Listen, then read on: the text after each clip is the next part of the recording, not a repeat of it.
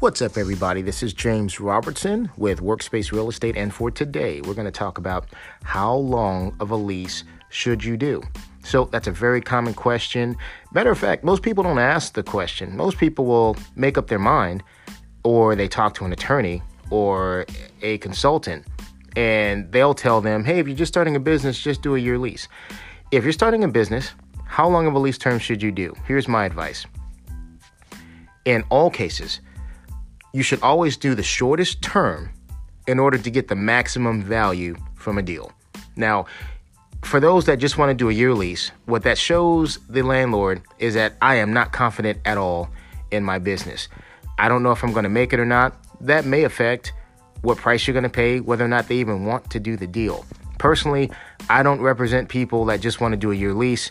They're not confident in their business. That doesn't bode well for my reputation in the marketplace, because I like to place people that know they can run a good business. Sometimes it may not work out that way, but for my reputation in the market, which affects my ability to get deals for my clients, I want to make sure that I'm working with people that are confident in what they do, just like they want to work with brokers or people in the market that are confident in our own skill set. So I don't work with people that insist on just doing a year. They're going to probably self-execute. But my advice is, in order, do the shortest term you can to get maximum value from a deal. If your lease is too short, like if you're doing a 3-year deal, then you're going to miss out on build-out opportunities. You're not going to get as much build-out for the space. You're not going to get as much free rent. You're not going to get the same ability to change the lease, which is huge. You're not going to get the lower rental rates that we can get on the longer term. You may miss out on opportunities to sublease. You'll miss out on opportunities to possibly cap expenses. I can go on. You'll miss out on opportunities for capital improvements and what type of sharing you're going to be obligated to do. There's a lot of stuff that you just can't do on a 3-year, simply because the landlord does not value a 3-year deal the same way they value a 5 or 7 or 10-year deal. Here's the easy reason why. When the landlord does a deal, they're always thinking about your tenancy or your ability to lease space in terms of how that's going to reflect on the value of their property. A 5-year deal in a building, it's worth a lot more to a landlord than a 3-year or a 2 or 1 year. I'm tongue-tied. A 5-year deal is pretty much the standard. It's the average term that most people do. And it's something the banks recognize. And when investors see a 5-year deal in a portfolio or in a building, they look at that as a good term, and it increases the value of the property. As a reward for doing a good term, the landlords are incentivized to give you free rent and lower rates and all of the good stuff that comes along with you increasing the value of the property. That's why they're pushing 5. It's not that they just want to lock you in for a longer time. It's you're actually giving them more value. So in turn, you deserve more value back versus someone that does a shorter term. Now, let's talk about the flip side. If you do too long of a lease, let's say you're insisting on doing a 10 or 15 year, or I really say anything over 10 years.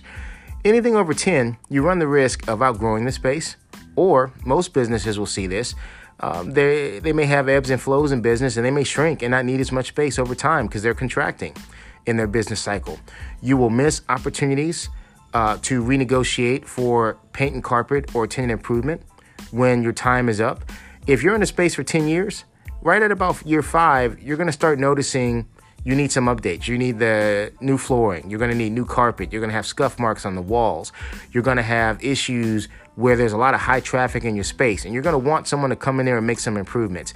If you don't negotiate this right, and you did a deal, 8-9 years ago, you're not going to have any more allowance for those improvements. So I always tell people that when you do the 5 to 7 years, that's like the sweet spot, then you're in there just enough to where by the time you need some improvements, we can reset the board and say, listen, in order for me to re-up, here's some things that I need to get done.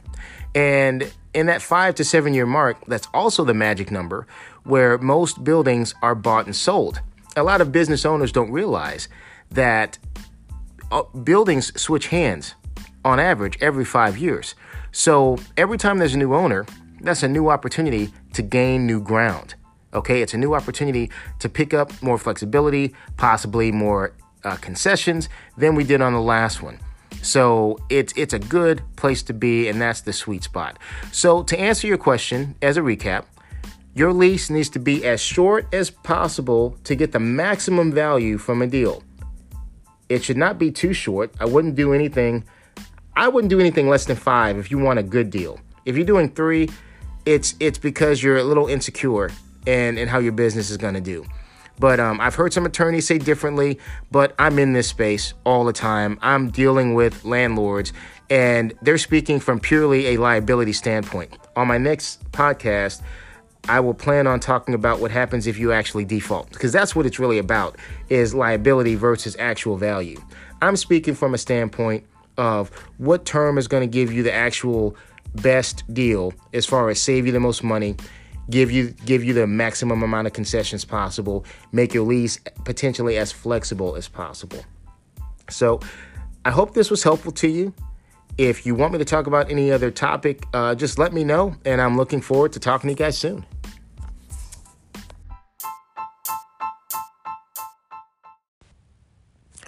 Welcome to today's podcast. This is James Robertson with Workspace Real Estate, and today we're going to talk about damage in your space and who is responsible. So the question is, who's responsible for various types of damage that may occur in the course of doing business in your space?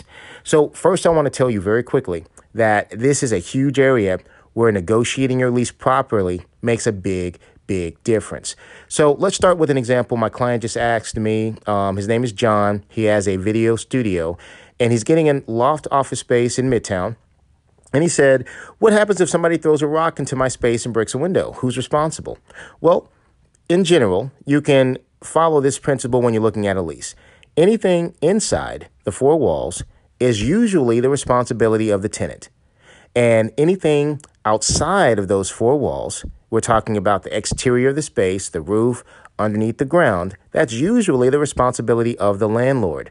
Now, some very savvy attorneys have made changes in leases to where they have put it a very unfair, they've shifted the exposure unfairly and, in my opinion, unethically, in many cases, to the tenant on things like plumbing defects or things that the tenant has no control over. That's why you have to be really careful how things are worded. And it's very, very difficult to spot if you're not used to looking at leases or if you just glaze over when you see legalese. So that's why even as an attorney, even as a broker that looks at thousands of leases, I still have our attorney review to make sure we have a good set of eyes to see things and explain things that I may not understand as an expert in this business. So let me give you a few other scenarios. What if a pipe burst inside the walls? Generally speaking, that's the responsibility of the landlord. And if you have your lease negotiated properly, we'll make sure that it is the responsibility of the landlord. If there's a gray area, that can be a problem because if the landlord doesn't want to fix it and you don't want to fix it, now all of a sudden you got a busted pipe there. There's tons of damage, water damage everywhere. You're not comfortable in your space, and the landlord has a gun to your head with that lease because if the lease doesn't specify how things can work, they can always hold your feet to the fire by threatening you for being in default and accelerating your entire debt. And what's going to be your response? Right? See you in court. That's going to be very expensive. That's something we need to talk about later in a different podcast on default provisions. But instead of going there, let's prevent it before it happens by making sure the lease clearly specifies who is responsible for what before you sign a deal. Let me give you another scenario. And this is really, really common with retail or flex space. What happens if your AC goes out? That's a huge deal. So if your AC goes out, I'll tell you, a good landlord, a good one, is going to look at who's really responsible. If the tenant was told they were going to be responsible for it and they just had negligence on the AC unit, then a good landlord will say, hey, listen, Joe or Bob or Mary, you know, I understand the AC went out. I know that's a $5,000 fix to $8,000 fix, but your lease clearly states here that you're responsible for it, and it's not my fault you didn't get a maintenance contract. That's one way to go. Now, what I do for my clients is we make sure that we put in provisions there that specify how the AC is supposed to perform, how long it's supposed to last. We make sure we review provisions in there that govern the state of the AC when we sign a deal. We do everything possible to prevent the mechanical failure of that AC unit. And in my 10 years of doing this, I've never had a client with our provisions. I've never had an instance where an AC unit has failed because we made sure that all the steps were taken ahead of time. Now, here's the last one.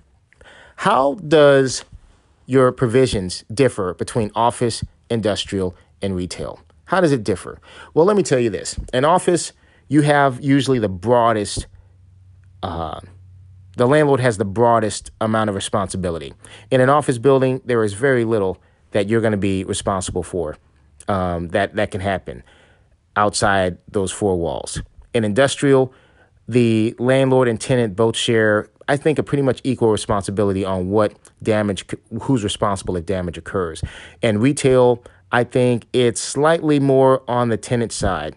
They're going to hold you responsible for making sure the outside is swept, making sure that your signage and your anything on the outside is working up to par and not a detriment to the look and vibe of the space. So I hope this information was helpful to you. And I hope this information was helpful to you, and I'm looking forward to talking to you soon. Thank you so much.